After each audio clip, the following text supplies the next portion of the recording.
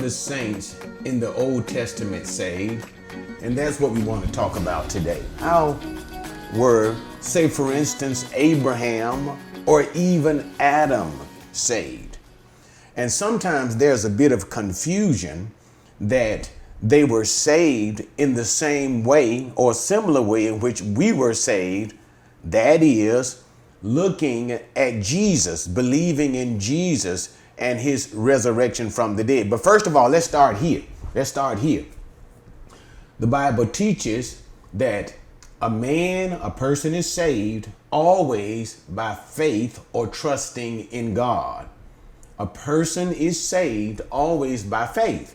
What does the Bible say? For by grace we have been saved. How?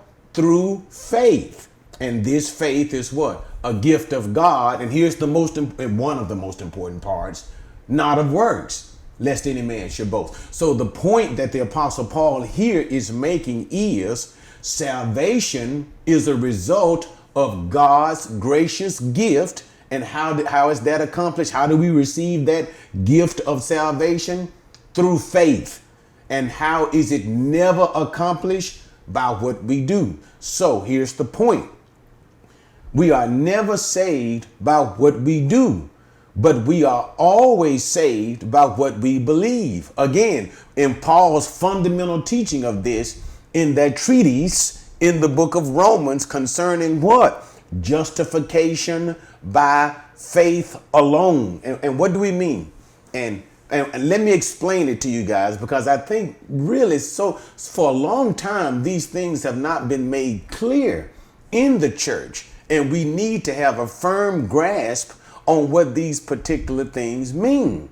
So when Paul talks about justification is a judicial act of God to declare a person righteous. Consider it like this. Imagine God sitting in the judgment seat as a judge, and an individual, let's say for instance, it's you, standing in front of God, and God is going to judge you in totality. And you will either be judged by God as righteous, or you will be judged by God as unrighteous. And this is what it means to be justified. So to be justified is for God to declare in a judicial sense the individual, say for instance, you, as to be righteous. Bam. And so now you are determined as what? Standing before God, righteous. Or in other words, God simply says, you're saved. That's what it means to be declared righteous by God. All right. So, and what does Paul teach? That this type of judicial judgment of God to be declared righteous, or in another word, justified. That's what he means every time he uses that term, justified. This particular judicial act of God to determine a person righteous is never done by what a person does. So as Paul teaches in the book of Romans, that by the keeping of the law of Moses, the Mosaic law, okay, or by keeping of a principle of law. Now, what does he mean when he say a principle of law? It simply means by being obedient to certain commandments that God has given. So what does Paul say? By the keeping of the law, or even a principle of the law, what? No individual can be justified before God. And he even goes on to say why. Because through the knowledge of the law, by the knowledge of the law, is also what? The knowledge of sin. Now, what does that simply mean? And I don't want to scuttle through it too quickly where you don't understand it. And I don't want to spend unnecessary time so that we can make our point. The law, the commandments of God's righteousness, all it basically does is it reveals to us the standard of God's righteousness. It tells what God says is right and what God says is wrong, what God expects from us. When we understand the law, we also understand what? We have broken the law. So see what he means? By the knowledge of the law, what? It also gives us the knowledge that we have broken God's law. And since we know that we have broken God's law, what? By the law, we cannot be justified. We cannot be declared righteous. Why? Because you did not do what God commanded you to do. And if you didn't do or live in the perfect manner in which God has commanded you to live, then you cannot be declared righteous by a holy God. The law condemns, and that's also another teaching of Paul concerning the law, or a principle of law. It condemns. Therefore, it must be by faith. It must be by belief, believing God, what? That we are declared righteous. So we are always saved. And allow me to hammer that point home all the time. We are always saved, not by what we do, but by what we believe. For by grace you are saved. How? Through your faith. Okay? So now, what we want to address, and now we know, let me just simply say this. We know that we are saved in the church age by what? We are saved by believing what? That's 1 Corinthians chapter 15, verses 1 through 4. Believing that what? And also Romans 10, verses 8 through 10. We believe that Jesus is the Messiah. For if you confess with your mouth, what? That Jesus is Lord. You believe in his lordship. You believe that he is Messiah. You believe that he is God in the flesh, the Son of God. If you confess with your mouth the Lord Jesus, and what? You also believe in your heart, what? That God has raised him from the dead. What did Paul say? You will be saved. And again in 1 Corinthians chapter 15, what did Paul say? The gospel that we preach. What about this particular gospel? That if you hold fast to, if you continue to believe in this gospel, what? You are saved. What? That number one, Jesus Christ, that he died, he was buried, and he was resurrected from the dead. So what is the point? And I want you guys to understand it clearly.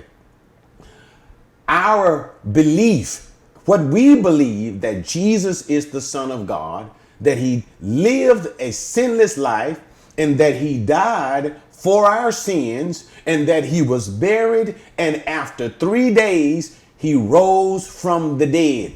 This is what we now believe in order to be saved. And once we believe these things, or should I dare say, just in case somebody is always in the wings waiting to criticize without understanding, when you believe these things, they change the conduct of your life. You got it? And that's what the whole book of James is talking about. Not just simply believing in a doctrine of these things and that we are saved by faith in these things, but in believing these things, it changes the way we live. Okay, but that's not what I'm talking about. So let's go. That's what the church believes now. All right. But my question is, and in this particular teaching, and because there's sometimes confusion, we say that, well, the Old Testament saints, say for instance, from Adam all the way up until John the Baptist. This is the Old Testament period, from Adam all the way up until John the Baptist, until Jesus actually came and died on the cross. When Jesus died on the cross, this ended, as you can consider it, the Old Testament period, or even more specifically, this ended the administration of the law of Moses. Okay. All right. But even then, from the Old Testament period before the law, and we're going to talk about even things considering the law of Moses. All right. How were they saved? So let me address it simply this way. As we said it earlier, first of all, no one was ever saved by obedience. In other words, even once the law of Moses came, they were not saved because they kept the law. They were saved just like always, and always remember this. All of God's people throughout all times have always been saved the same way. We have always been saved the same way. And how is that, Eric? We have been saved through faith and never through works. Again, that's what Romans chapter 4, that's what Paul is trying to teach. They were not saved by the law. And Paul refers to the patriarch Abraham. And that's what we're going to do in our teaching today. All right. So if you'll allow me to just slow it down briefly for 1 second. All right. Since we have been saved by faith, you need to understand, what does that mean? All right. It's not about so much as something happening to you emotionally. It means that you are believing God for something. That's what it means to be saved by faith. Faith means to believe God. But here's the point. Faith must always have its content. Faith must always have its content. That means it must always have some avenue of expression. You're believing God in what? In what? And that's what the answer is. That's what it means to be saved by faith. All right. So we're answering the question again. How were the Old Testament saints saved? Same way we are, by faith, but by believing, having faith in what? And it is always faith in the promises of God. Okay. So let me just go and show you exactly what Paul was building his principle in this teaching from, in the book of Romans chapter 4. He dealt with it from Genesis chapter 15, verses 1 through 6. So we're going to look at that, and I'm going to explore and explain to you how the Old Testament saints were saved, so that you will understand how is it they were saved. And we'll even work our way in a sense now. You know, guys, we don't have all the time in the world to do this, and I don't want to bore you, but I do want to enlighten you so that you'll understand these principles, how it applied to them at that time, and it'll make you understand how it even applies the same way to us now.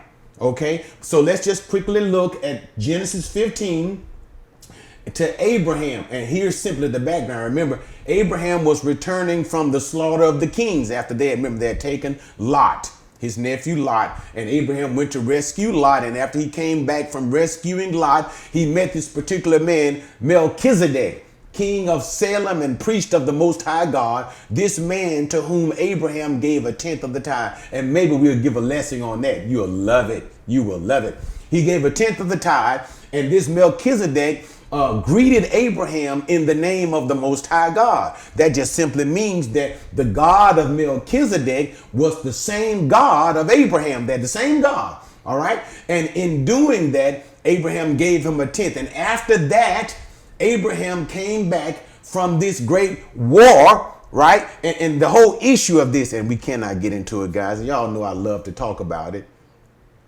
It was a time when God had made the promise to Abraham of having a son. And so God renews. What did he do? He renews this promise that he made to Abraham. So let's just go directly to the text in Genesis 15 and 1.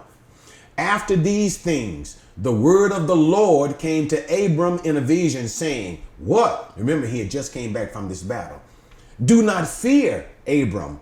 I am a shield to you. I am your protection. And what? Your reward shall be very great. And actually in Hebrew, he even says, and I am your reward. I am your great reward. But anyway, that's not the point we want to hammer. So let's just continue. Abraham said, all right, Lord, fine. You said you are my reward. You are my shield, and don't be afraid of anything.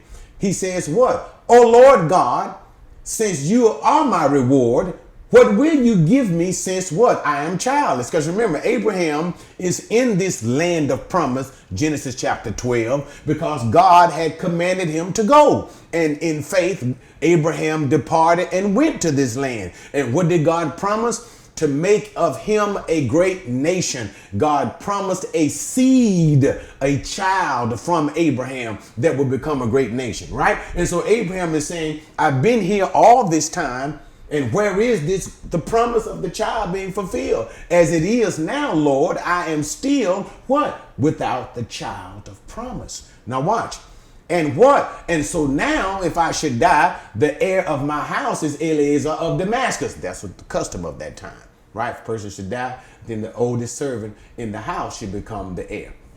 And Abram said, why? And this is the case, since you have given no offspring to me, one born in my house is my heir. And that's what he's saying. So I have no child, the child that you promised me originally. So what is God going to do now? God is going to affirm the promise that he previously made. Look at verse number 4. Then behold, attention, the word of the Lord came to him, Abram, saying, this man Eliezer will not be your heir, but one who will come forth from your own body. Notice that you will have your own son, and he shall be your heir. And notice verse number 5. And God took Abram outside and said, now look toward the heavens and count the stars if you are able to count them. And he said to Abraham, as Abraham was staring in the sky, seeing the multitude of those stars, so shall your descendants be. So he promised him what? Two things, a son, and from that son, what? A great number of people should come from Abraham. So not only will he have a child, but he will have a great number of descendants as well. He will no longer be childless. Watch this. And when God made this promise to Abraham, notice the point. God is promising Abraham something. He is promising him a child. Verse number 6. Then he, Abraham, what? He believed in the promises of the Lord. And when he believed God's promise, notice he didn't do anything. That's our point. He didn't per se, and let me say it in our vernacular today.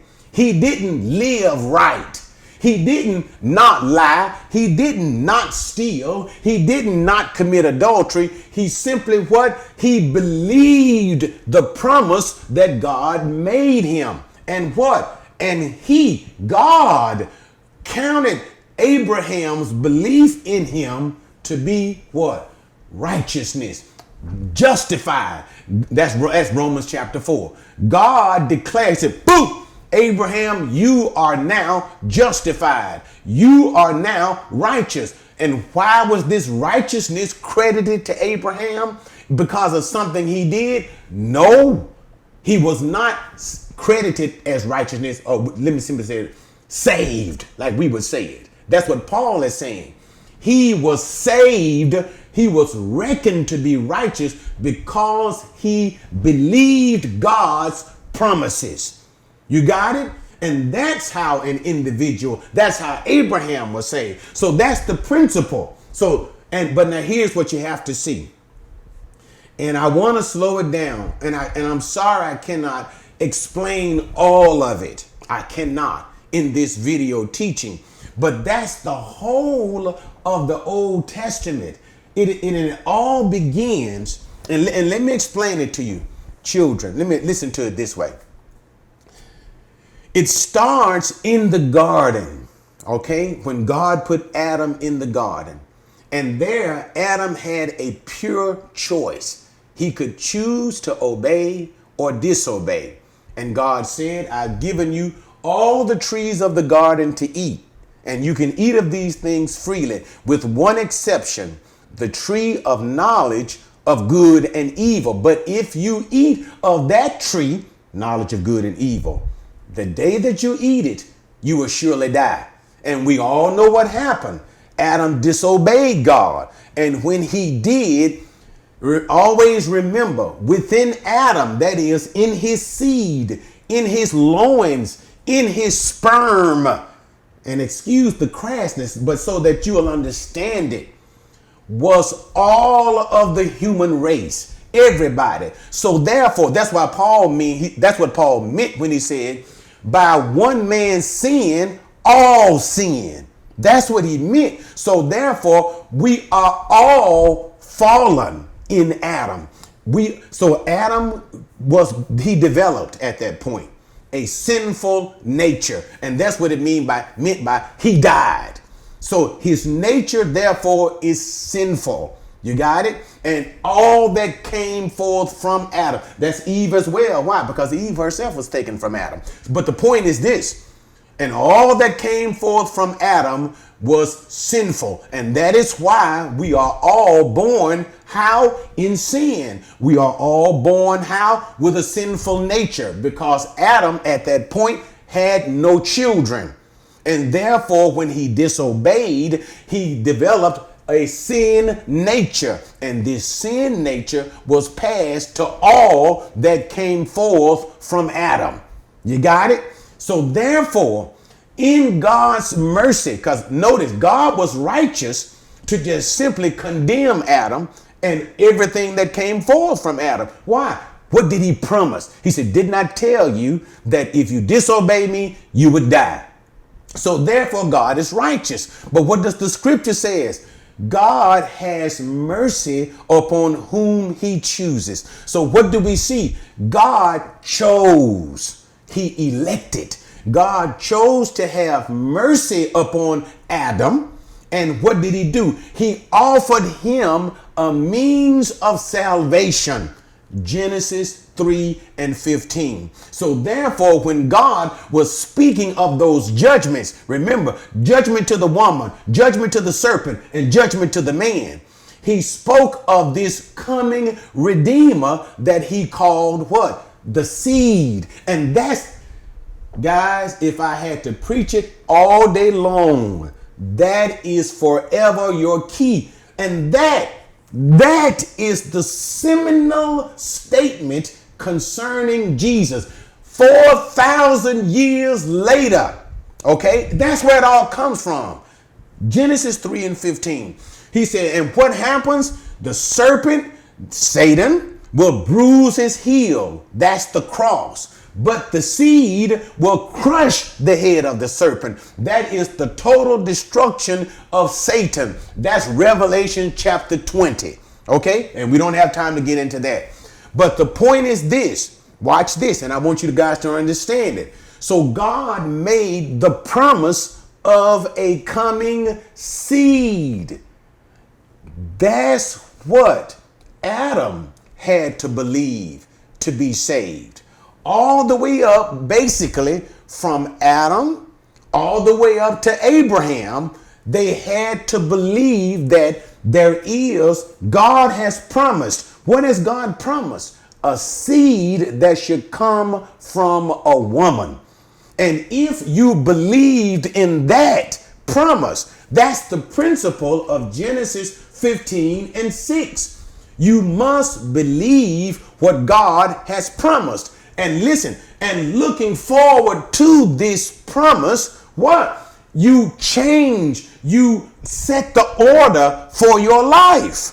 And that's what it is. And so that's where these laws or principle of living come from. But you are saved because you believe in a promise. So let me answer the question. So what is it that Adam had to believe in order to be saved? He had to believe, and his generation, and the generation even up to what? Abraham. He had to believe that a promised seed, Genesis 3:15, was coming. And in believing in this promise, they were saved. So therefore, it is a misunderstanding to believe. Listen, we say that Adam was looking forward to Jesus. Actually, Adam didn't know nothing about Jesus. Jesus was not revealed. His name was not known. Adam had no idea of the person of Jesus. All they had was the vagueness of this particular prophecy concerning the seed. Okay. But it was not spelled out. They just simply believed this. And in believing this, they were saved. But now allow me to continue. Here is now the principle of progressive revelation. What do we mean? Hebrews chapter 1. God revealed little bit by little bit. Progressive revelation means that God did not choose to give the full entire revelation of Scripture at one time. What did he do? Through a series of many different writers of at least 40, okay? Different writers over a period of over what? 4,000 years practically. Now God reveals the Scripture. So what am I trying to say? And I want you to really get it. So therefore, by means of progressive revelation, God gave them different things to understand. And when God revealed those different things, they were then required to believe those things in order to be saved. So watch this. So it became cumulative. What was it again, Eric? It became cumulative, but even more specific for their generation. So watch, let's bring it together. So God has now said what in Genesis 3:15? There will be a seed of the woman. Right? Okay, now we understand that. Then notice we move to Genesis chapter 12, and God has now continued to reveal what? That now that from the seed of the woman, it comes from specifically a man, Abraham himself. So what we got? Let's bring it together. A seed from a woman. From what woman? From the family of Abraham. You get it? A woman in what now? Genesis 15. Abraham believed that this seed would come from him. So now the revelation is now what? Is built upon the previous one. So a woman from Abraham. So now what is it that you must believe? That the seed, because everything, notice even in Genesis 12, it's always about the seed, the coming seed. We know in our time it is Jesus, but the point is that it is always about salvation comes by believing in the seed that should come. You got it? So now when you get to Genesis chapter 12, what do you see? You see now the further revelation is that the seed is not just simply generalized from a woman. What woman? We don't know, just a woman. But a woman that should come from whose family? Abraham. And now you must believe that. And in believing that, you are saved. But just let's go on even further. We find the prophecy. Do you remember when Jacob was on his dying bed? Remember that? And there you have all the sons of Jacob surrounding him. And now Jacob makes a further promise and remember, the favorite son at this time was Joseph. Ephraim, right? And this was the bountiful family of blessings. But notice Jacob then gives a further promise concerning the seed. It's a beautiful statement, guys. And notice what he says. But something shall come, but not from Ephraim, but it shall come from Judah. From Judah shall he come. It is Shiloh. And the rod, the scepter of power, shall not leave from his hand. So now he begins to tell us what? That the coming seed line shall be continued. Not only from Abraham, because who do we have? Jacob, son of Isaac, son of Abraham. That seed line. But the seed now comes from what? The particular tribe of Judah. So therefore so what must you believe? Not only from a woman, not only from Abraham, but now even specifically that the seed comes from Judah. And in believing these things, you are saved. And then let's go on for one more final caveat. And then there comes a man, and that's why we have that wonderful book of, the book of Ruth. The book of Ruth that identifies The family, how David's family did what? Descended from Judah, because it must stay in the seed line. It must remain. It shows continuity that David came from what? From the family of Judah. And that God makes specific promises. It sets you up for 2 Samuel chapter 7, when David decides he wants to build a house for God, and God is blessed by David's desire, but he doesn't allow David to build the house. But what does God say? Tell David that I will build him a house. Continuation of the seed, you see? Continuation. I will build him a house, and from him shall one come who shall sit on the throne forever. Now we see what? Notice, progressive revelation. Seed of a woman. See it now? See it now? Family of Abraham, from the tribe of Judah. And David is from Judah. And not only that, from the family explicit of David. See, that's why Jesus is always referred to as Son of David. But notice that continuation of the seed line. And in believing these things, you are saved. So you now believing what? That one should come from David. And even explicitly, Isaiah teaches us, he brings it back to us. Isaiah chapter 7, he talks about this virgin from which that one will be born from the house of David. Notice, a virgin shall conceive a child, and we will call his name what? Emmanuel, God who is with us. You see? So the point that I'm trying to make is they were never saved by works. No one, in no time, not in the time of the Old Testament, nor in the time of the New Testament, our time. But we have always been saved by faith. That is what we believe. But here is the point. Believe what? Faith must always have content. You have to believe a specific promise of God. And in the Old Testament, what was required for them to be saved? Believe in the promises to which God had made known to them up unto that time period. They did not believe. Now we know it all pointed to Jesus, son of David, seed of Abraham, born of a woman, Mary. Beautiful, isn't it?